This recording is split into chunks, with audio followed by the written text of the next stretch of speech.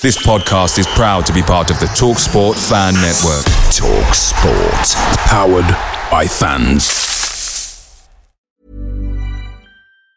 And there it is, that's as good as it gets on this stage. Nissan Townstar EV strikes again. It's an unstoppable van, unstoppable.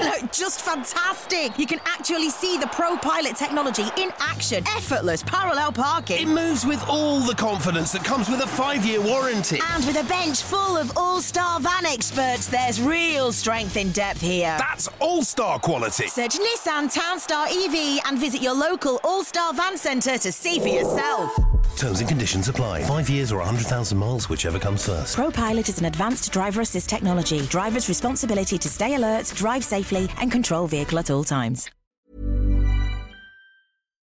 The TalkSport Fan Network is proudly supported by McDelivery, bringing you the food you love. McDelivery brings a top-tier lineup of food right to your door. No matter the result, you'll always be winning with McDelivery. So the only thing left to say is, you in?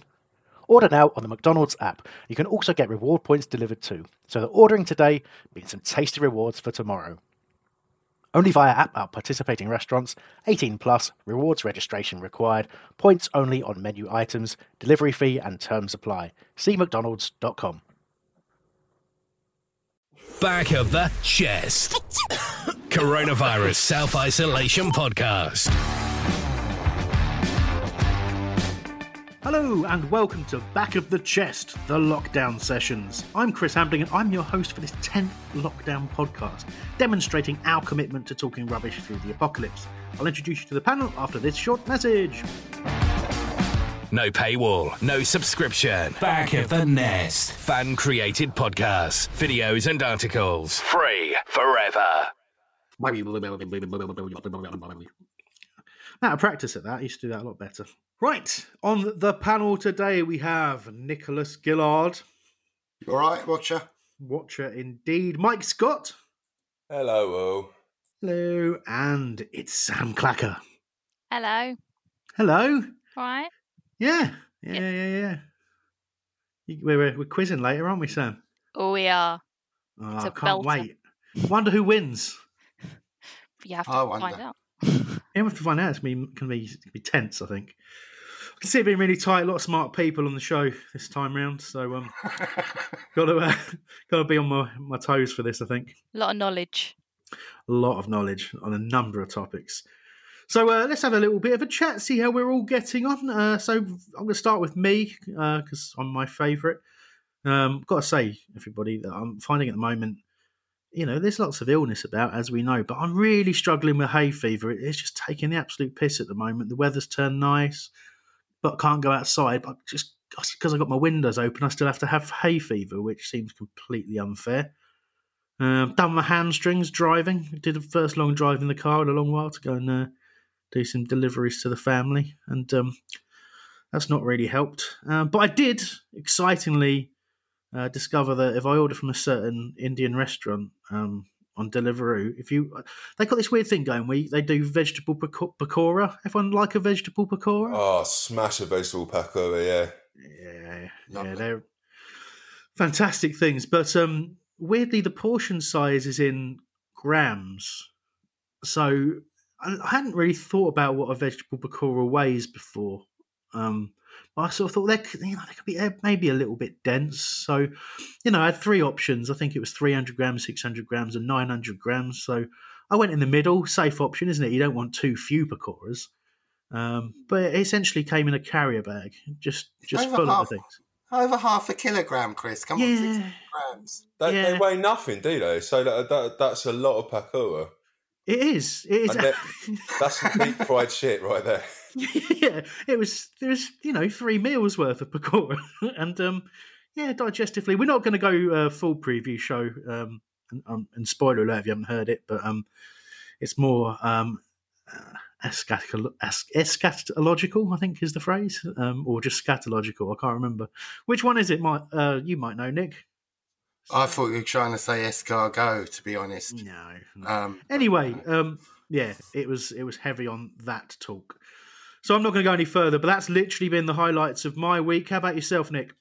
Well, I made an Indian dish in the week. I made chickpeas with methi leaves, and I got down to the nitty gritty making an onion kind of pasty base with garlic and ginger. Took ages cooking it. Everybody else loved it. I hated it. I really hate cooking stuff and not liking it, but they want me to do it again, and I won't because I don't like it. Yeah, no. Other than that, it's all right. I've eaten about 7 cakes that we've made. We're all putting on loads of weight. And started to cut each other's hair this week, which doesn't always turn out well, does it? No. But I really wanted to ask Mike, because obviously being a punk, they don't like the hippies, so legend goes. So what are you doing, Mike, about keeping your hair short? Are you just hacking at it yourself, or are you just going to... You're quite right, Nicholas. You never trust a hippie in any circumstance, as NoFX would tell you.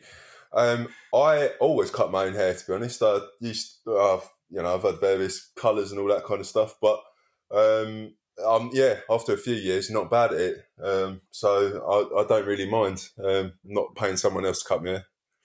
Do you use pinking shears for a kind of wavy fringe or anything like that? Or pinking shears? Yeah, you don't know what pinking shears are. Look it up after the show. I might be showing my age here again, but some listeners will know what I mean. Feel like you are, yeah. Yeah. Yeah, so Nick, I've forgotten what the contrived thing we were going to do before I went into Mike's. We were talking before the show about Alexa listening to Sam in the bedroom. That's all I can remember. But there was something about it being the 10th lockdown podcast. Oh, yes, it's the 10th lockdown podcast. How many do you think we'll get to? I reckon we'll do 36 before anything's gone. Seriously. Before lockdown is lifted. Yes, lifted. And then Mike, Lighthouse Family. Does it work if you do it like that? That was fine, wasn't it? Yeah, well, just before the show, Mikey got mentioned the word lifted, and instantly I was thinking Lighthouse Family.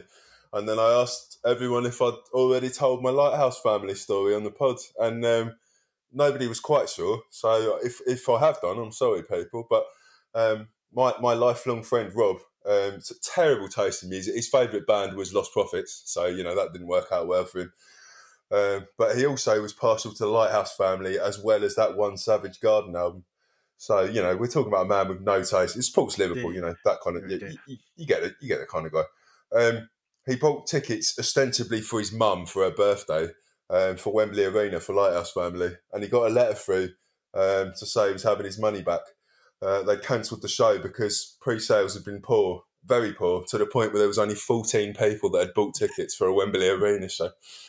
Oh man, that is seriously impressive. But they do only have the one song, really, don't they? Or the 2 songs that sound. There was Ocean Drive as well, but it was essentially the same song, I think. I was going to talk about my experience having coronavirus, but now we've wasted it talking about fucking Lighthouse Family, haven't we?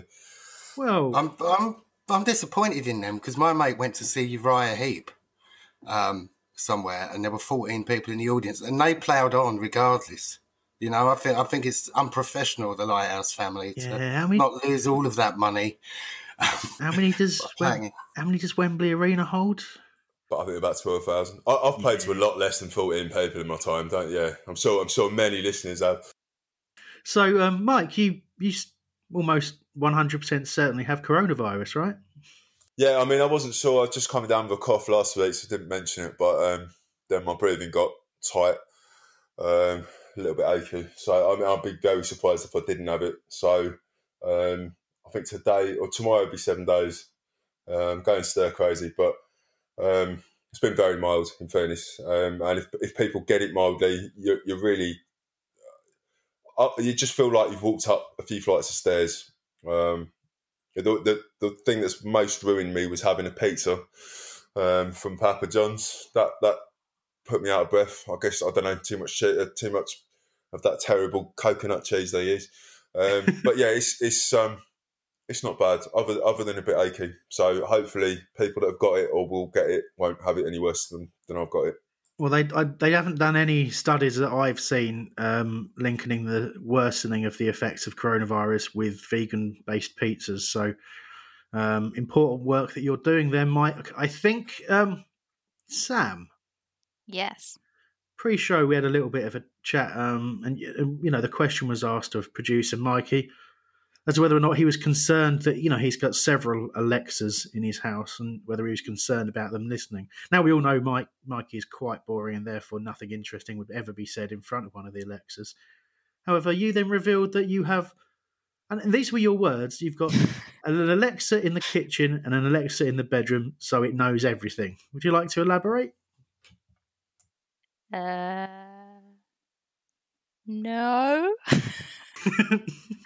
No elaboration. Definitely knows that I cooked a delicious shepherd's pie this afternoon. Yeah, that's sure. Exactly what she knows. Good. She knows she in the bedroom. There we go. I don't have one. I'm still convinced that they're a fad. I told Mikey ages ago when he first got one to replace his lack of a relationship at that time, and I said to him, "They're a fad, mate. I'm not getting one," and I'm sticking to that, even in the, with the evidence of quite a lot. You're wrong. They're brilliant. You can control your lights. You can control your heating. We've got a Google Home as well, and it shows us who's at the door, so we don't have to answer if we don't like them. It's brilliant. I mean, I can already control my lights and my heating. Like, you've got that big stick, haven't you? Yeah. I mean, and the light switch as well. You can just chuck stuff at them until they turn off. It's fine. It's all fine. Yeah. All right. Well, fine. It's not a fad. I admit it. Anyway, quick little reminder to download the Pitch Sport Football app. If you just Google Pitch Sport Football, find their website, download the app there, and join us on there.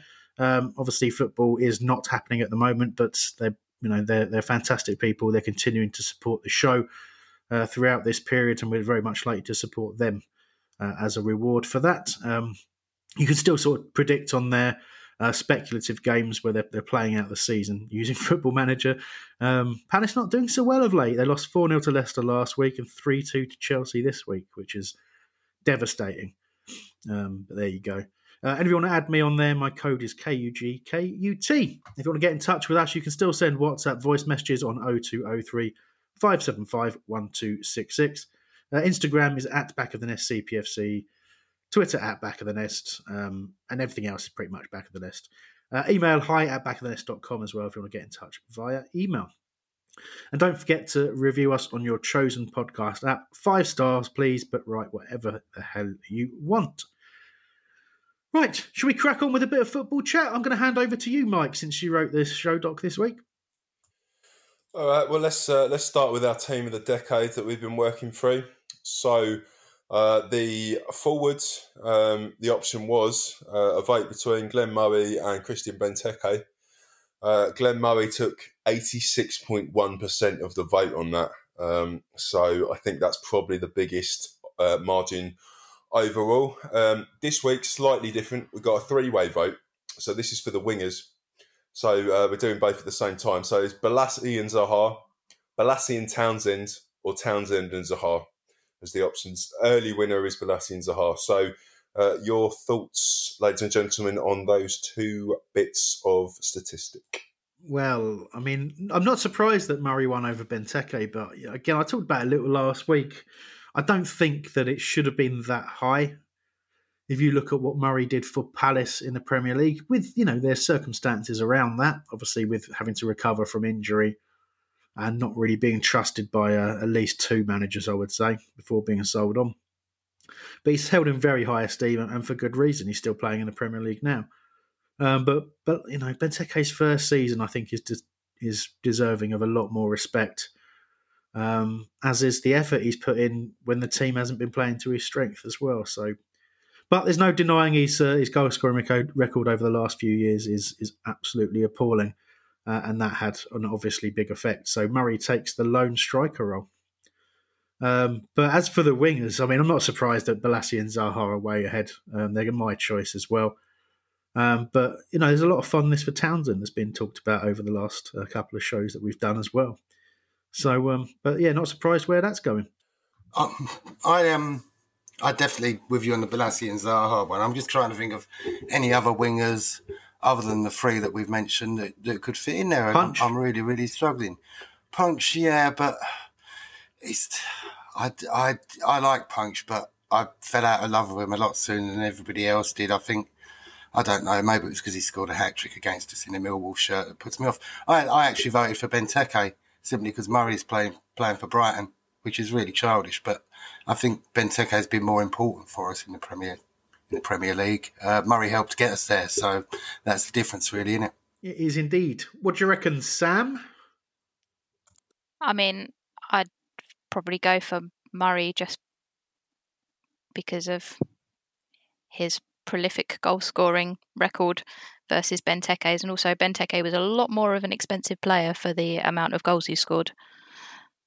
Very, very valid. And I doubt you're going to deviate from the Balassi and Zaha on the wings for over the last 10 years. Nah, they win for me. Good answer indeed.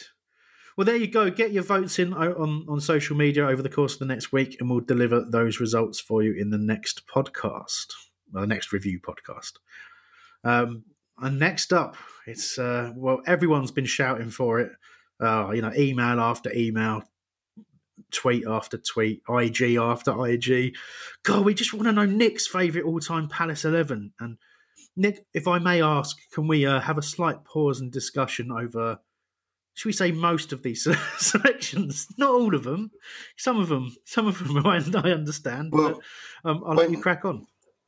When you hear my little precursor to my list, then you'll understand why some players may not appear there. But it's a very personal list in players that I've loved going to Selhurst Park to watch. So they're not necessarily always the best players, but I've just enjoyed watching them play. And it's personal. A few you'll agree with, disagree with. Some people have been left out for some reason, for reasons which I'll explain. Might seem a bit strange, but... Sorry, Nick, can I just ask for you to do a little intro to it that says, Nick's all-time Palace 11. This time it's personal. In a denim advert. Nick's all-time favourite Crystal Palace 11.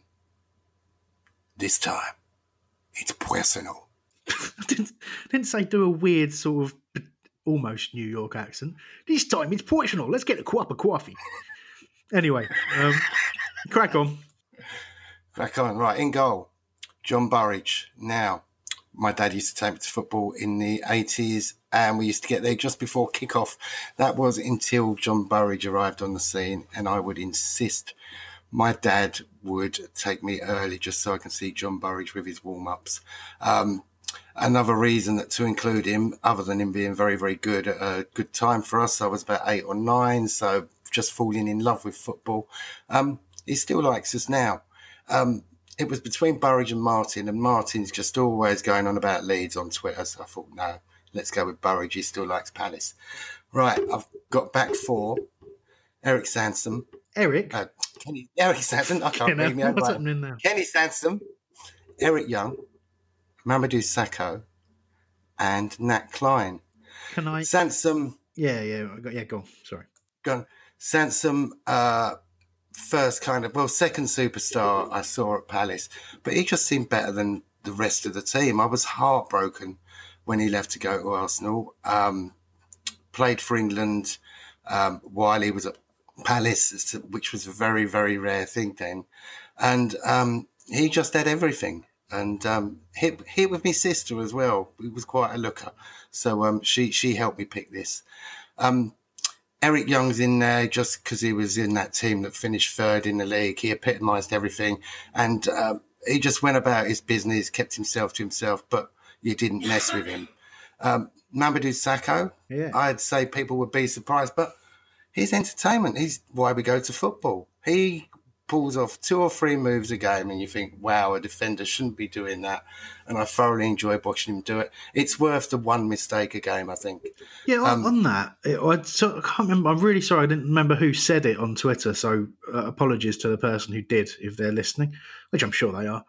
But they said that thing that gets said about Sakho that I've said myself, where, okay, he makes 1 or 2 mistakes a game. It's actually, when you think about it, it's pretty rare that anything that we categorise as a mistake has actually led to a goal. It's led to some difficult moments and maybe maybe a shot at goal or maybe giving away a corner or something like that. But generally speaking, when we talk about him making mistakes, they don't actually always lead to something. Does that seem fair? Because no, it's like people say sublime to ridiculous, but it's more sublime to peculiar. I think Klein came through the ranks, one of our own, and it was a shame to see him go in the way that he did, but it was good to watch his career trajectory, including England and playing for Liverpool. I didn't want him back when we were touting him just after seeing Wilf tear him apart when the Bournemouth fans took the mickey. So, yeah, that's the back four. Any thoughts on that? Anybody else? Mike? I think it's interesting that I think now you're the fourth person to do their favourite 11, and Nathaniel Klein's been in all four, I believe. Yeah. We're not exactly been blessed with right backs, have we? The sort of superstar right backs. Okay, on to the midfield. Patrick predicted that I'd name this person, Jeff Thomas. Brilliant captain in Palace's best season, possibly best period. I know we've kind of had a longer time in the top season, but he just epitomised what Palace was all about. What nearly made him not be included was the fact that in the FA Cup final against Man United, he pretended to lift the trophy. And I think that put the bock on us for the replay. Next up, a lot of people will be surprised because he wouldn't feature in a most skillful or best Palace player 11, but just because the last sort of 10, 15 years, he's always been there or thereabouts. He's Johnny Williams, the player that could have been and should have been. When he first broke through, Chris, how highly did you speak of him? Massively, yeah. I mean, if you think about, Wilf had come through, hadn't he? And everyone was talking about who the next one was. And I remember having our then academy centre back, Dan Pringle, on the show, and he just said to us, "Look, I'm playing with a kid called Johnny Williams at the moment, and he will be the next big thing."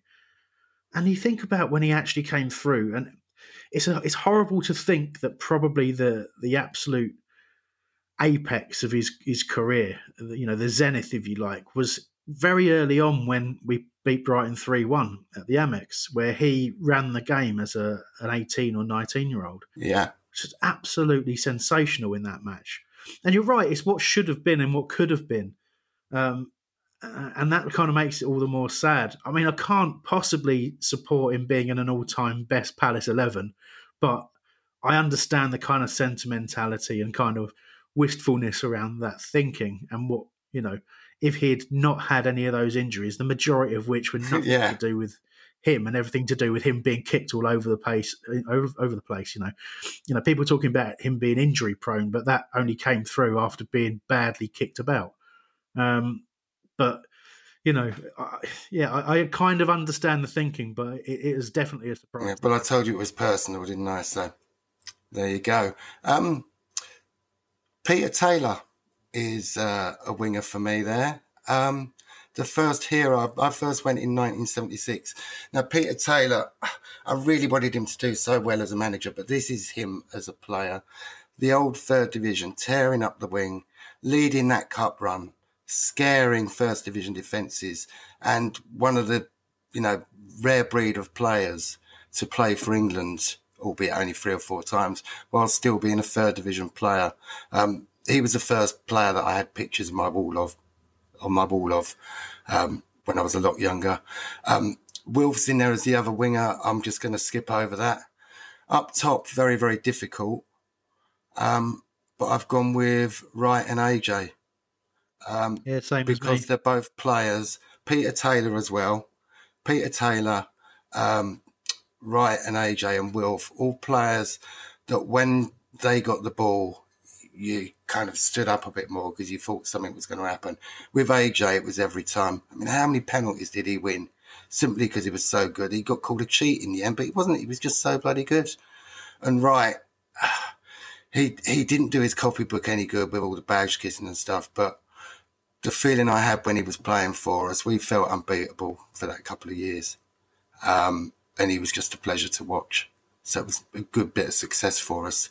I've got underneath here, shout outs to Claude Davis, because we'll never see his like at Selhurst again. You just never knew what was going to happen. And Norman Hunter died sadly this week.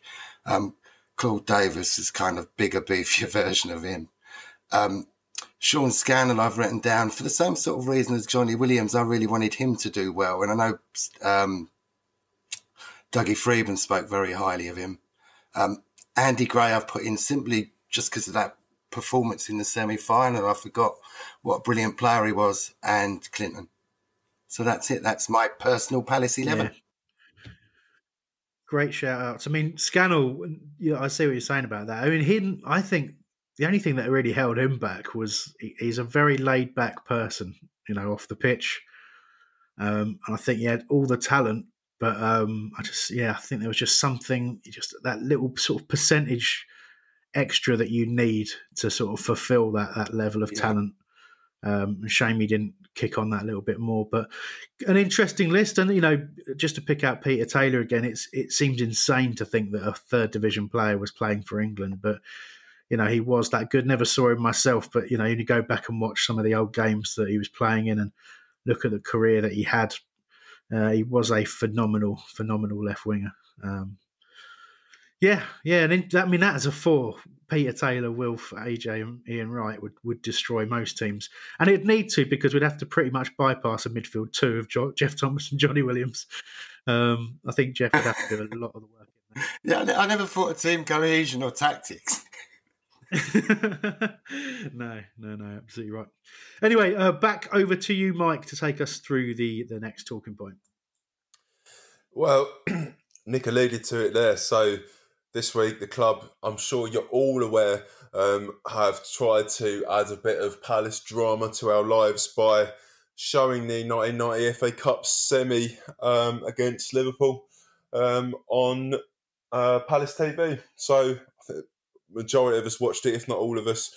And it was my first watch of the goal. Obviously, I've seen the goals before, but watched the whole thing through. Very interesting.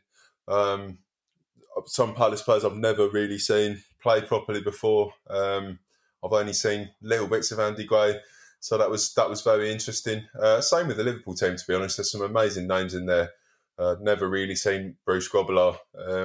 So all in all, I think it was an inspired move by the club to put that game on again. Let's have your thoughts on the game, everyone.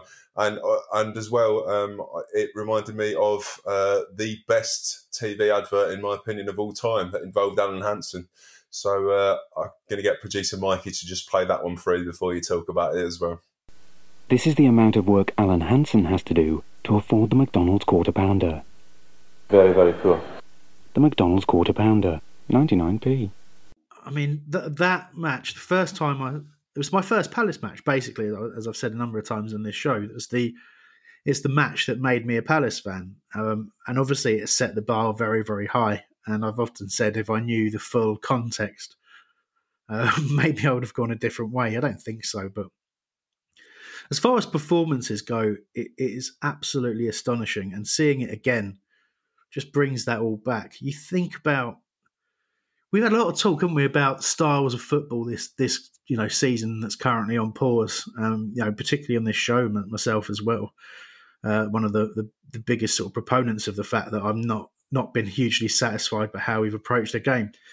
But it kind of hit home. If you look at the goals that we scored and the way that we operated, it wasn't about playing good football, really. It was about just working so much harder than everybody else. And that's what that team did. And obviously the following season finishing third. And I'm not saying there wasn't quality, because there was so much talent in that team as well. And there were spells where we played some nice stuff. But, the real genius of that team that Koppel put together was that they worked so incredibly hard. They were so demanding of each other as well. There was no hiding place on that pitch for anyone. You think about how tough your opponents are, that the opponents were never tougher than the teammates. And that's what drove that team on to great things. And the euphoria and the inevitability, we've talked about that as well, going back to Istanbul, that in that game it was the inevitability of us getting back into it. And it was just inevitable that we would win that match. it was just unthinkable. Even when we were 3-2 down, it just didn't feel like that we were going to lose. Astonishing. The performance from Andy Gray that you highlighted, Nick, was just ridiculous. The number of fouls. I mean, he wouldn't have stayed on the pitch in the modern game at all. But he just did not stop. And just no pause at all. No pause on anything. He was just hurtling around, giving every single ounce of what he had. A truly, truly inspiring match to watch. You've got to think about the context of it. The year before, I'd gone into work one morning to find the office covered in back pages of newspapers that said 9-0. And I was ribbed for that for weeks and weeks at work. So the fact that we were such underdogs, the fact that we weren't seen to have a chance at all.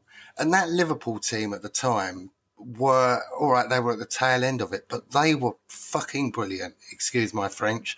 And to actually, the enormity of beating them, it was just something else. I taped that game. I must have watched that game about 100 times in the couple of years after that. And in fact, I think the coverage yesterday must have used the same tape, because all the way through I was just going, sort that tracking out. Younger listeners won't know what tracking is on VHS videos, but there were a few lines appearing. One would have thought they'd have digitised that match a lot earlier. But yeah, I just got the feeling back. I knew the commentary. It was like being taken back in time, and I kind of hope that they'll show the FA Cup final as well to show how close we came to winning that. But it was all being Palace. It was right, yeah, we had a chance. We're going to lose it now. Like you said, being 2-1 down or 2-1 up, then 3-2 down. We're going to lose it. Getting it back to 3-3, hitting the bar in the last minute. Right, well that was our chance. And yeah, I wasn't at the game, but I spent most of it. Especially in extra time, just jeering at Kenny Dalglish because he looked so miserable. It was fantastic. Kind of like Mike, it was my first time that I remember watching it. I was told that I was watching it, but I was 4. But I don't know whether it's having such a gap between watching football and coming back to it now that we're in lockdown. But did anybody else still get the pain in the chest when we were losing? Yeah. I know what the result is going to be, but it still hurt. Yeah, absolutely right. Yeah, there's nothing quite like that sinking feeling in the stomach, even if you do know the result's going to turn you away. It just, you're still like, oh, come on, guys, you could defend that. Oh, anyway, yeah. I think before we move on from that, I've just got to highlight a few issues around the fashion of the era. So Nigel Martin's shorts. Who wears short shorts? Yeah, I can't believe they didn't drop a bollock out of one or other side of that. His moustache was. I always in my head thought that he had a really bushy big moustache, but he didn't. It was a bit of a rat's tail. Spiv. It was a spiv type thing, yeah. It was definitely interesting. Pardew's curtains. I mean, even then he obviously wooed the ladies. Special mention to Barry Venison's mullet. I mean, that was absolutely incredible. So Peroxide made the guy from the current Tiger show look like he hasn't even got a proper mullet. Absolutely incredible. How he got away with being in the best team in the country and no one having a word with him about that, I've got no idea. Alan Hansen's hair just coming out the top of his chest hair, coming out the top of his shirt. Absolutely amazing times. And no wonder that kind of fashion's come back. The Liverpool training jacket that was just garish, horrible colours, that now is the height of hipster fashion. And our Buckter shell suit jacket thing that people pay loads and loads of money on eBay for now. Yeah, that's sensational. I mean, I'm going to admit it. I miss shell suits. I do miss them. They were amazing. Fire hazard, though, aren't they? Massive fire hazard. Yeah, they are. Yeah. Well, let's get on to basically what we're trying to do in this pod is actually talk about Palace, because in the preview pod, and it's not a case of how many episodes of this we do; it's how many you can put up with before you stop listening, listeners. So we're going to try and actually talk about some football, because the only football they talked about was who would win in the Royal Rumble if Palace players were in the Royal Rumble, which was a very interesting topic, and I did agree with them on it. But let's get to the fact that 2 years today ago, the stadium upgrade plans came in.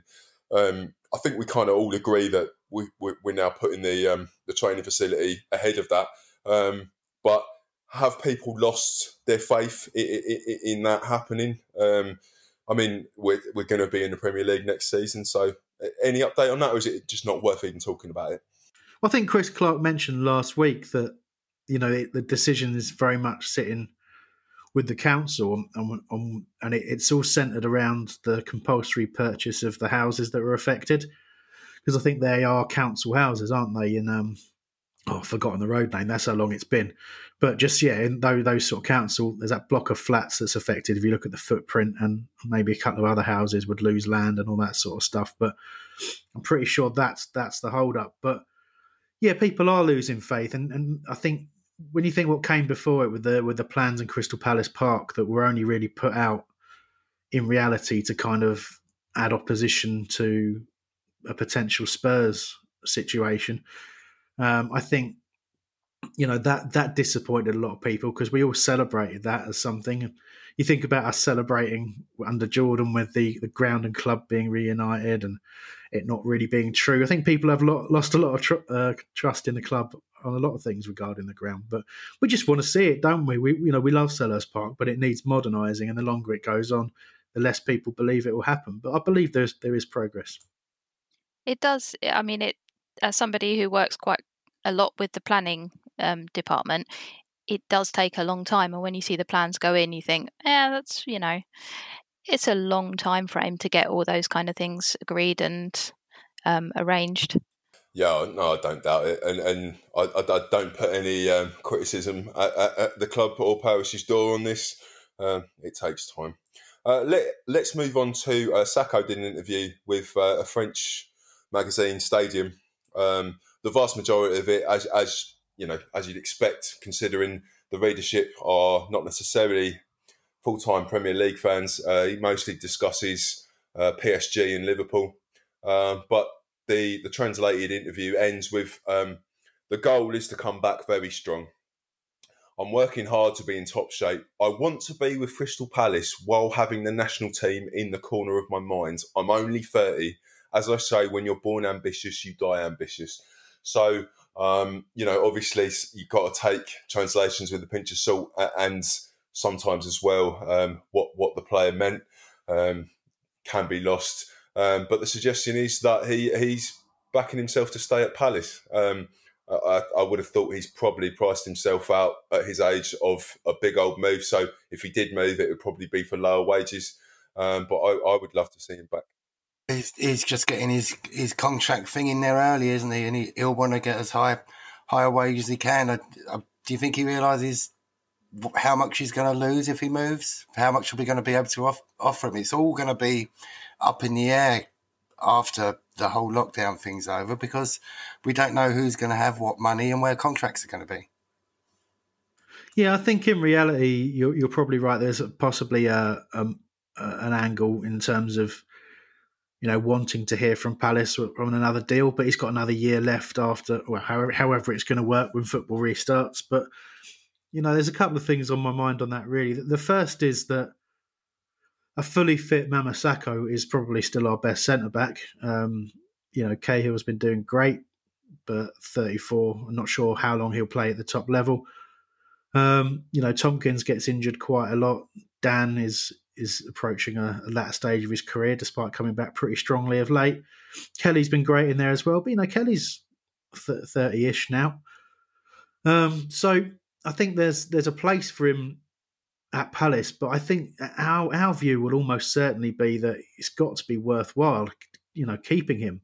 And at the moment, he still has a high enough reputation for us to potentially get some money for him. And I believe he was actually quite close to being sold. There was some interest. I think I'm right in saying there was interest from Man United at the end of the previous season.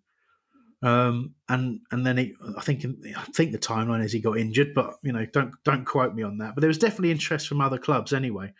And wage bill wise, he's on big money. And I think with the strength we have at centre back, it would probably be one of the first things we would do if we could choose who to sell, would be to get some money back for him and to get him off the wage bill. But, it's a good thing if he wants to stay at Palace. But again, I suppose staying at Palace doesn't necessarily mean a new contract either, does it? It could just mean seeing out the last year of his contract and then bumping up those wages by moving on a free as well, if I'm being a bit cynical. He's always struck me as a man that is quite happy being at a club that is not quite at the top level, because he tends to attract the kind of headlines that you wouldn't necessarily want to be involved in. It happened at Liverpool. So I feel like he feels that he can go under the radar a little bit more at Palace. And if he was to see out his contract with us, I could see him going to China or somewhere where there's just a little bit less media attention on him. But that's my opinion on it, based on zero fact. There's one other thing I wanted to discuss, maybe throw this Sam's way. So 90 Minutes magazine did the best Palace players wearing numbers 1 to 11 and who they thought they were. So I'm just going to run through them. At number 1, they said the best number 1 ever, Julian Speroni. Number 2, Joel Ward. Number 3, Kenny Sansom. Number 4, Gareth Southgate. Number 5, Jim Cannon. Number 6, Scott Dan. Number 7, Attilio Lombardo. Number 8, AJ. Number 9, Jeff Thomas. I didn't think he was a number 9, but there you go. Number 10, Ian Wright. And number 11, Wilfried Zaha. So, just for the sake of something to talk about, do you want to dissect that at all? Anything you're not happy with? Number 4. I'm not sure about Southgate. Yeah. I mean, I've got issues with that list. I'll be honest with you. I know it's one of those articles, isn't it, where it kind of falls apart being a 1 to 11 kind of thing, but they have sort of addressed that in the text of the article, that they're excluding players. Yeah, exactly. 43. He's not getting anywhere, is he? But look, it's the best player to ever wear the number 1 shirt, Julian Speroni. Possibly one of the most iconic, certainly in modern times. But best, no, Nigel Martin was a better goalkeeper, in all honesty, than Julian Speroni. And I don't disrespect Jules for that. He's well up there, but I can't agree with that. The best right back we've ever had, Joel Ward? No. Wardy's been great. And again, in the modern era, particularly the modern Premier League era, he's been an absolute mainstay, and you don't have huge options. But in terms of best ever, Klein's a better right back than Joel Ward, with the greatest of respect. And I really rated John Humphrey as well. And Pemberton was pretty solid too. So, though maybe I'm just trying to think whether he wore 2 or 3. But anyway, it doesn't really matter. So I was surprised at that one. I'm not going to argue with Sansom. Southgate, Sam's absolutely right. See, the thing with Gareth Southgate is he's one of the best players ever to have come out of our academy, and possibly the most. Well, he is the most England cap player to come out of Palace, isn't he? He's got I don't know, end up being England captain, let's face it. So, but he wasn't brilliant until he left us. He was good, and he played the majority of his games in midfield when he really excelled as a centre-back after leaving Palace. So that's a weird one to put in there at number 4, when I think Andy Gray wore 4 at times, didn't he? Yeah. Nick, you might remember. He definitely did. So Gray would absolutely smash that one. I'm sorry, so that one's odd. I'm not going to argue Jim Cannon.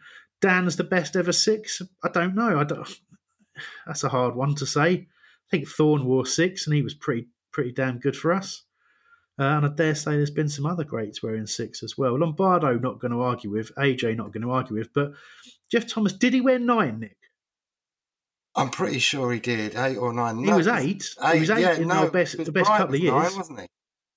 Yeah. Bright was 9, and I nearly said Wilf. Ian Wright was 10. Yeah. So, but other than that, I'm not going to argue. But I've argued about quite a lot. But quite an odd article in my view. Just going to have one bit of feedback from Twitter from Reverend Kenneth Howard Bowenfriend. That is an incredible name. What? Jeff Thomas was a number 8. So there you go. Yeah, he said number 8, not a 9. Yeah, exactly. Yeah. So let's just have a brief summary, I suppose, of some non-footballing chat.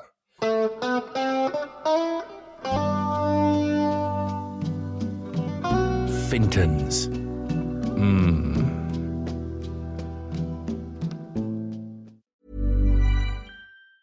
And there it is, that's as good as it gets on this stage. Nissan Townstar EV strikes again. It's an unstoppable van, unstoppable. Look, just fantastic. You can actually see the ProPilot technology in action. Effortless parallel parking. It moves with all the confidence that comes with a 5-year warranty. And with a bench full of all-star van experts, there's real strength in depth here. That's all-star quality. Search Nissan Townstar EV and visit your local all-star van centre to see for yourself. Terms and conditions apply. 5 years or 100,000 miles, whichever comes first. ProPilot is an advanced driver assist technology. Driver's responsibility to stay alert, drive safely, and control vehicle at all times.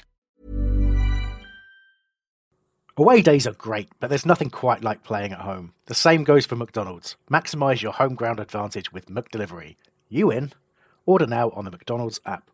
At participating restaurants, 18 plus, serving times, delivery fee and terms apply. See mcdonalds.com. So, my sort of experience of late has been, I'm starting to get. I want to try and talk a bit about the positives, like to looking at the current societal change, if you like. And I'm not going to get too in depth with this, but I've noticed. I mean, I don't shy away from technology, but I am. Well, Mike, you're a little bit younger than me. Sam, you're a little bit younger than me, but we're not that different generationally, I don't think. We're from a similar generation. Is that fair? Yeah. That is fair, yeah. Yeah. Nick, you're a slightly different. You're a slightly different generation as well, but there's been a massive shift, isn't there? And basically, what I'm getting at is I get FaceTimes from my nan and my mum. And now we started doing this thing where people are having birthdays and stuff. And now, instead of just like being able to send a text for someone's birthday, I have to record a video. So like today I recorded a video for my mate Gareth. He lives in Singapore and he's 40 in a couple of days' time. And his wife's like, got to record him a video. So I put a plastic bag, a face mask on my head and then recorded it like Kenny from South Park, just for my own amusement. But it's sort of, I'm a bit cynical about it, but I think it has actually opened up a whole sort of new world to people. It's kind of forced people into like a different way of behaving, like this use of technology to keep connected, to keep people, feeling like they're still making those connections. And it's likely going to have a permanent impact. I see there's the joy in my mum's face when she gets to FaceTime, particularly the grandkids and things like that. That's really sweet as well. So that, to me, that's a positive change. Do we all agree? Yes. Yes. Yeah. Definitely. I mean, I'm lucky in the fact that even though my parents are in the vulnerable group, we don't live that far away from them. So I have walked over to their house and stood on their driveway with a takeaway cup of tea. So I can still get in contact with them. But even my dad has mastered Zoom and he is not technologically minded at all. Quality. But I mean, people are quizzing. We're quizzing, aren't we? We've done quizzing. I haven't joined anyone else's stuff yet. Sam, you put something on the chat not that long ago that you did some sort of evening thing. What was it? Yeah, so we're doing weekly quizzes with our friends, but we also joined a Filmageddon quiz, which is done by the Filmageddon podcast and was incredibly hard. We managed about half marks, but it was a really good quiz. Lots of clips and pictures and like theme tune round and all sorts like that. So for like niche film enthusiasts, that one was really, really good. See, I thought Filmageddon would be about Phil Mitchell. That'd be amazing, but I would have been there for that one. Oh my days! Absolutely. What drug was Phil pretending to be on in this scene? I've been getting involved still with the old games. So completed the first Monkey Island and now I'm sort of halfway through the second one, the Chuck's Revenge. But what I've realised I'm doing, I'm sitting there with a walkthrough guide. So You just think, why? What am I doing? So a game where all you have to do is work out the puzzles. You're sitting there where somebody else has already completed it, written it down, and you're just following them. So I'm not sure it's the best use of my time, but yeah, I'm proper.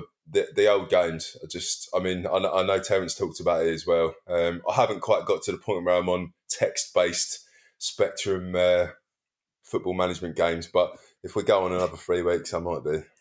Yeah, I tried to play. It's a Commodore 64 text-based game called Professional Footballer, and I absolutely loved it as a kid because I had the cassette and all that kind of stuff for the C64. And all you do is basically press numbers to correspond with moves on a football pitch, and it gives you a percentage of how likely it is to work. And you either win the stars or lose the stars that it gives you, and then that's how you either progress through your career or get dropped to the bench. And it's appalling. And unfortunately, it doesn't really work for more than about 10 minutes with the emulator I'm using before crashing. But it was a lovely 10 minutes of nostalgia. I very much enjoyed that. And I'm going to explore that site a little bit more. What was it called again? myabandonware.com, isn't it? That's the one. Yeah, good stuff. How's my shit footballer doing on your game, Chris? I've been worried about that all week. Oh, the problem is, right, because I had 2 games on the go on FM20. And one is a regular game with the correct game database, and one is a game with my edited database where I need to spend a bit of time editing all the back of the nest personalities into the team. And the trouble is I'm doing really well in the normal one, so I haven't gone back to the other one yet. So at the moment, Nick, you've been spared the trauma of being made a shit footballer in the Palace youth team. But it will happen. Everyone involved in back of the net, including you, Sam, will be involved in my terrible academy team. And I almost want to play through it by, you can do the thing where you retire as manager and you let it go through a whole, 15 years, and then you can see kind of the immediate impact of how someone's career went. So I might do that as an experiment before the next show. That'd be fun, wouldn't it? That'd be good. Yeah. I dread to think what my footballing personality would be like, though. Yeah, I'm not sure there's an option for is obsessed with cats as one of the skill moves, but if there is, I'll use it. Can you do it live on Twitch? Because I'm a bit bored and I'm sure it'll fill a few hours. Watch my screen load for like 5 or 6 hours. Yeah, it's something different. On Mike's point about sort of playing a game using the guides, I always thought that Twitch was a bit pointless. Like, why would you want to sit and watch somebody play games for hours and hours on end? And then I started watching my husband play The Last of Us and realised that we were like 15 hours into it, and I just watched him play the whole thing. It's a good story, though. I've never quite done the whole watching other people game thing, but it's getting very popular, isn't it? Oh, yeah. Shout out to Patrick, who is missing sports so much in our WhatsApp chat this afternoon. He was asking if anybody else was watching the eSports FIFA tournament that he was watching on ESPN2. He said, I've never even played FIFA, but this is quite good. I think he's really missing real sport. He is, but that's Wilf's playing in that one for Palace, I think. I'm right in saying so. That sounds right. Yeah, I haven't watched that yet. Yeah, I had something to say there, but I've now forgotten again. Oh, yeah, I was going to mention, in terms of content coming up, I'm not going to give too much away yet, but we're working on some video content, which I hope everybody will enjoy. That involves Albert, DR, and Patrick doing some things. And hopefully it won't be too long before you see the results of that. I think it'll be very enjoyable. So keep an eye out for that. We'll tease it a bit more over the next week or so. Hopefully you're thinking, I guess I'd say within a couple of weeks it should be ready for you. Right, it's time for the quiz, and here is the quiz master herself. It is Sam. Hello. This week, our quiz theme is Back of the Nest Goes to the Movies. Woo. Yay! Oh. With a Crystal Palace theme.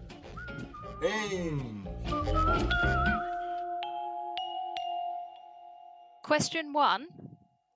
Fitzhall appeared in the opening sequence of which 1997 film? A. Starship Troopers, B. Alien Resurrection, C. Fifth Element, or D. Double Team? I so want it to be Starship Troopers, but it's not going to be. It's a double team porn. I mean, it's got to be, hasn't it? It's a Jean-Claude Van Damme film. I just like the title. Oh, quick. Question 2. Ian Wright is well known for his pundit appearances and some questionable Chicken Tonight adverts, but his acting career has taken him to the silver screen. Which terrible Nazi-themed horror film did he star in? A. Puppet Master, Axis of Evil. B. Gun of the Black Sun. C. Nazis at the Centre of the Earth. Or D. Werewolves of the Third Reich. I mean, they all sound like I want to watch them, to be honest. We're all wrong as well there. Yeah, it's poor. Thank God for that. So I think we better revisit question 1. The answer, wasn't it? The answer was, of course, Fitzhall was in The Fifth Element. He was in the sort of the Egypt scene right at the start, where it pans past. There's I think 3 kids, and he's the centre one. It's quite weird. That's it. That's why I started with an easy one, you see. Yeah. You So how old was Fitzhall in 1997? He'd have been maybe 10-ish or something like that. Right. And then, of course, question 2, I had no idea about. Neither did anyone else. The correct answer was what, Sam? It's Gun of the Black Sun, which features a possessed German Luger gun that gets refound I think it's in the 90s. And Ian Wright was in this. Ian Wright was in this. Why? Sam, are they all real films, the ones you named? They are all real, yes. Right, I'm going to search them all out and tell them. That sounds... they are all available on either Prime or Netflix at the moment. It doesn't sound like they're worth paying for, but yeah, I'll happily watch. I don't recommend Nazis at the Centre of the Earth. but how long is Ian Wright in the one with what? Have you seen it? No, but his initial appearance is 55 seconds into the film, so it won't take long to find out. Sweet. Question 3. Which player who was in the Palace squad for the 1999 to 2000 season turned their hand to film producing for the 2009 Brit flick Dead Man Running? What? A. Clinton Morrison, B. Andy Frampton, C. Ashley Cole, or D. Matthew Upson? Okay. Who didn't answer? Yes. Mike didn't answer, but myself and Nick got the correct answer, which was Ashley Cole, and that was literally a punt about you, Nick. Yeah, I thought he's going to be the one with the most disposable income to be able to afford to produce a film, so I used that logic. Andy Frampton, I thought of Peter Frampton. I was going to go with him for first of all because it sounds more arty, but then I thought, no, the money's got to rule it, so that's why I went for Coley. So a couple of things. Mike, why did you take the Fifth Amendment in this one?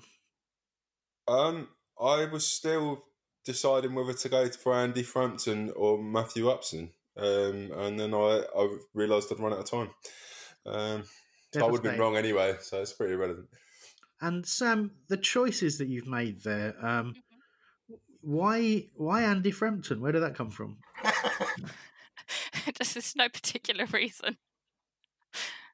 Well, that's why I thought it must be him. But no one has, for no particular reason, has ever thought of Andy Frampton. There has to have been a specific reason to have thought of it. Just anyway, all right. Goalkeeper, wasn't he? No, he wasn't. No. Also, Matthew Upson didn't play for Palace during the 1999 to 2000 season. He was on loan from Arsenal in this season after. Yeah, that's obviously why I ruled him out. I knew that. Yeah, of course. How stupid of me.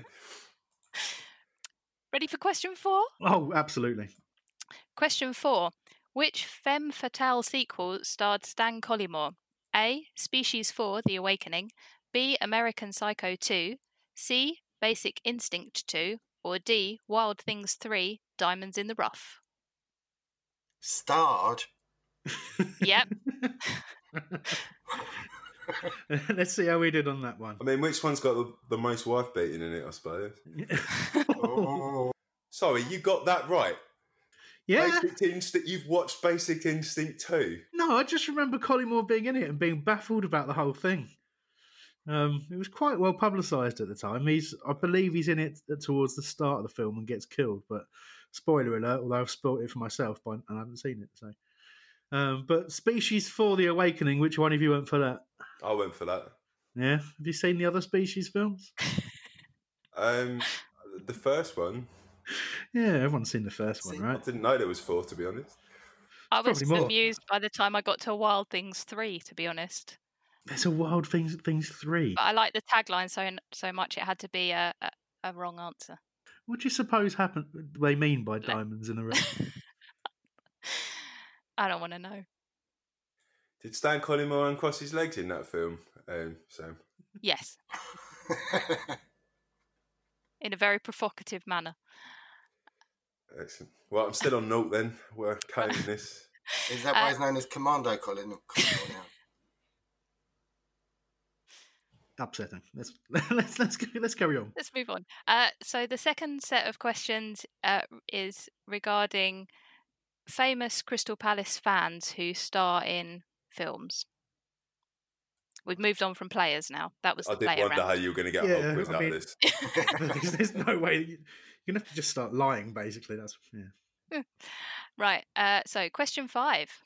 James Buckley, star of The Inbetweeners, has been a Palace fan for years, but in which project did he star alongside Andy Samberg? A. Popstar, Never Stop, Never Stopping. B. Brooklyn Nine-Nine. C. Hotel Transylvania 2. Or D. Cuckoo. I mean, I only know what he's not been in of those. Oh, that was correct. Yes. So the answer was Popstar, Never Stop, Never Stopping. That's it. For fuck's sake, how am I wrong again? I don't even know what Cuckoo is. It does have Andy Samberg in it. Does it's it? just fairly bad English-American hybrid sitcom. I knew he'd never been in Brooklyn Nine-Nine because I'm obsessed by it and have seen it obviously. multiple times. So, yeah. Obviously. I threw Cuckoo in as it's a British comedy, and I thought maybe that would, lead you astray. And it did. Damn you, Sam. And don't forget that James Buckley's Inbetweeners character, James Cartwright, also applied for the Crystal Palace manager position in 2014.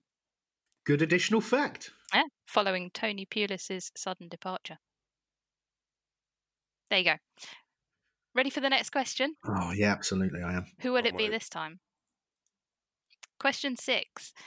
Jim Piddock has often worked with director Christopher Guest. What was the first mockumentary of Guest's that he starred in?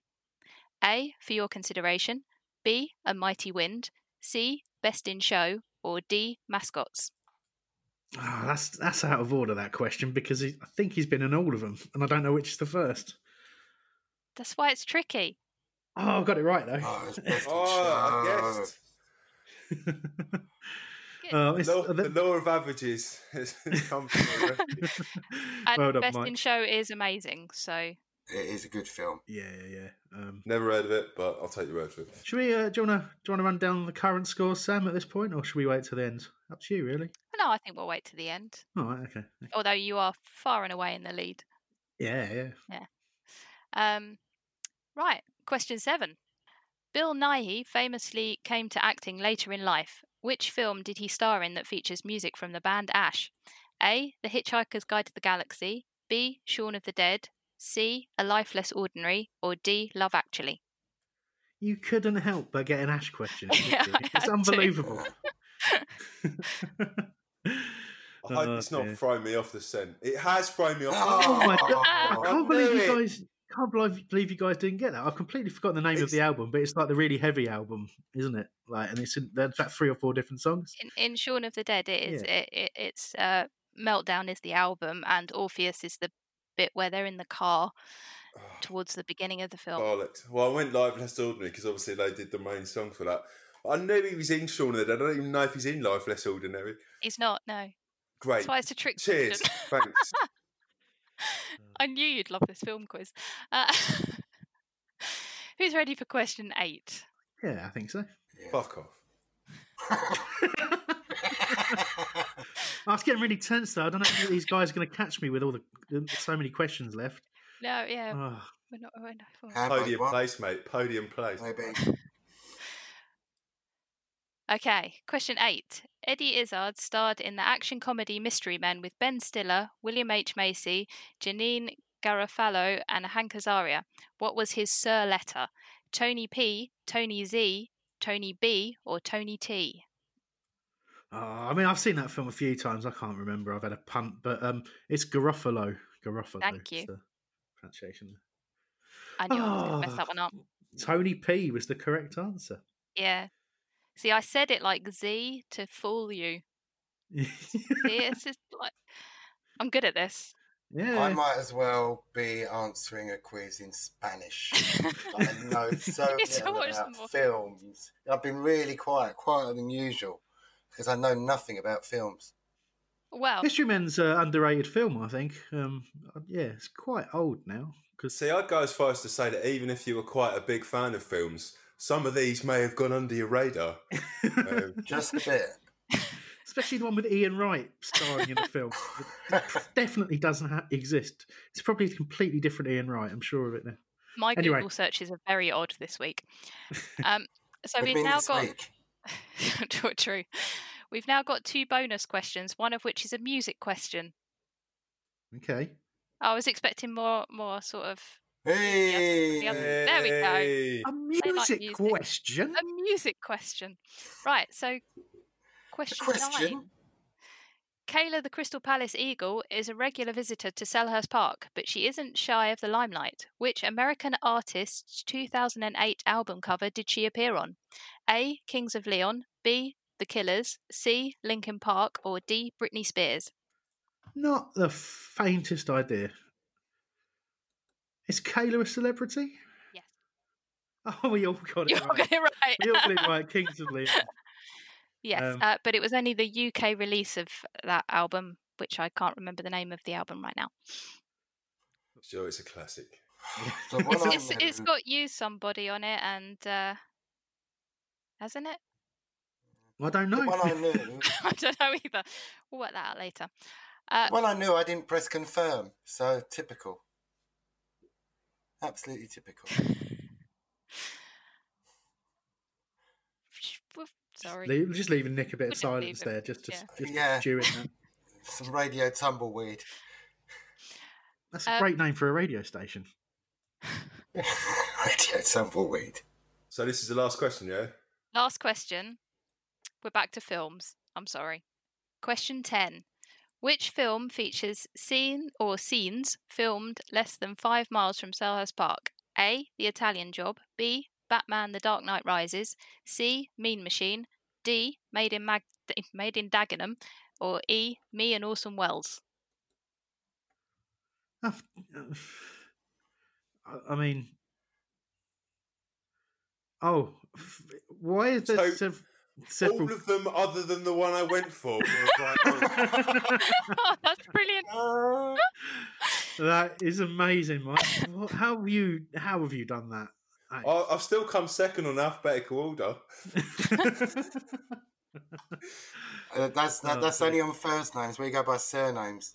So the correct answers were The Italian Job, Batman: The Dark Knight Rises, Made in Dagenham, and Me and Orson Welles. And the incorrect answer, which Mike punted for, was Mean Machine. It was a trick question. For that reason, there were 4 right answers, and you had to get all 4. I see. So in The Italian Job, the scene where the famous scene where Michael Caine says you were only supposed to blow the bloody doors off was filmed in Crystal Palace Park. In Batman: The Dark Knight Rises, Gotham Hospital was actually the former BT Delta Point office building on Wellesley Road near West Croydon Station. In Me and Orson Welles, the facade of the New York's Mercury Theatre was set up in Crystal Palace Park for a scene, and in Made in Dagenham, they used Fairfield Halls as a shooting location. Right, so shouldn't you have put which film and then in brackets S features? No, because then you would have got that it was a trick question. Okay. And I'm not about fairness. Okay. No, right, we've some would say I was quite far off getting it right anyway. So, well done. Thanks. Anyone want to go through the scores? Yeah, so scores on the doors. So what shall we start with? 3rd place? Yeah, I think so, yeah. Joint second. Not according to the leaderboards, my friend.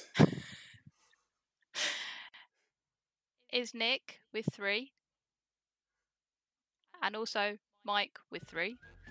But by far and away the winner, Hambo with 9. That's impressive, isn't it? Out of 10. Thanks, everyone. Thanks. And everyone can then feel free to use those wonderful list of films for lockdown. Yeah, I was going to say, I think the listeners are the real winner here. Yeah. Oh, Thank you, Sam. That was Thanks, Sam. enlightening.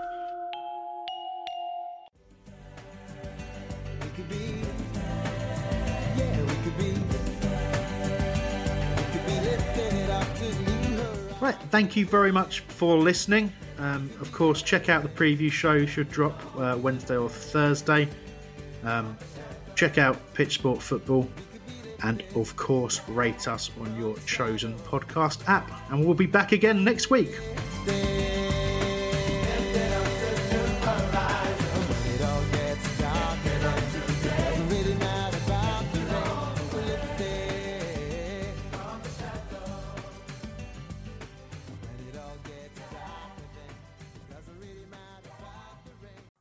It's the 90th minute. All your mates around. You've got your McNugget share boxes ready to go. Your mate's already got booked for double dipping, and you steal the last nugget, snatching all 3 points. Perfect. Order McDelivery now on the McDonald's app. You in? At participating restaurants, 18 plus, serving times, delivery fee, and terms apply. See mcdonalds.com. And there it is, that's as good as it gets on this stage. Nissan Townstar EV strikes again. It's an unstoppable van, unstoppable.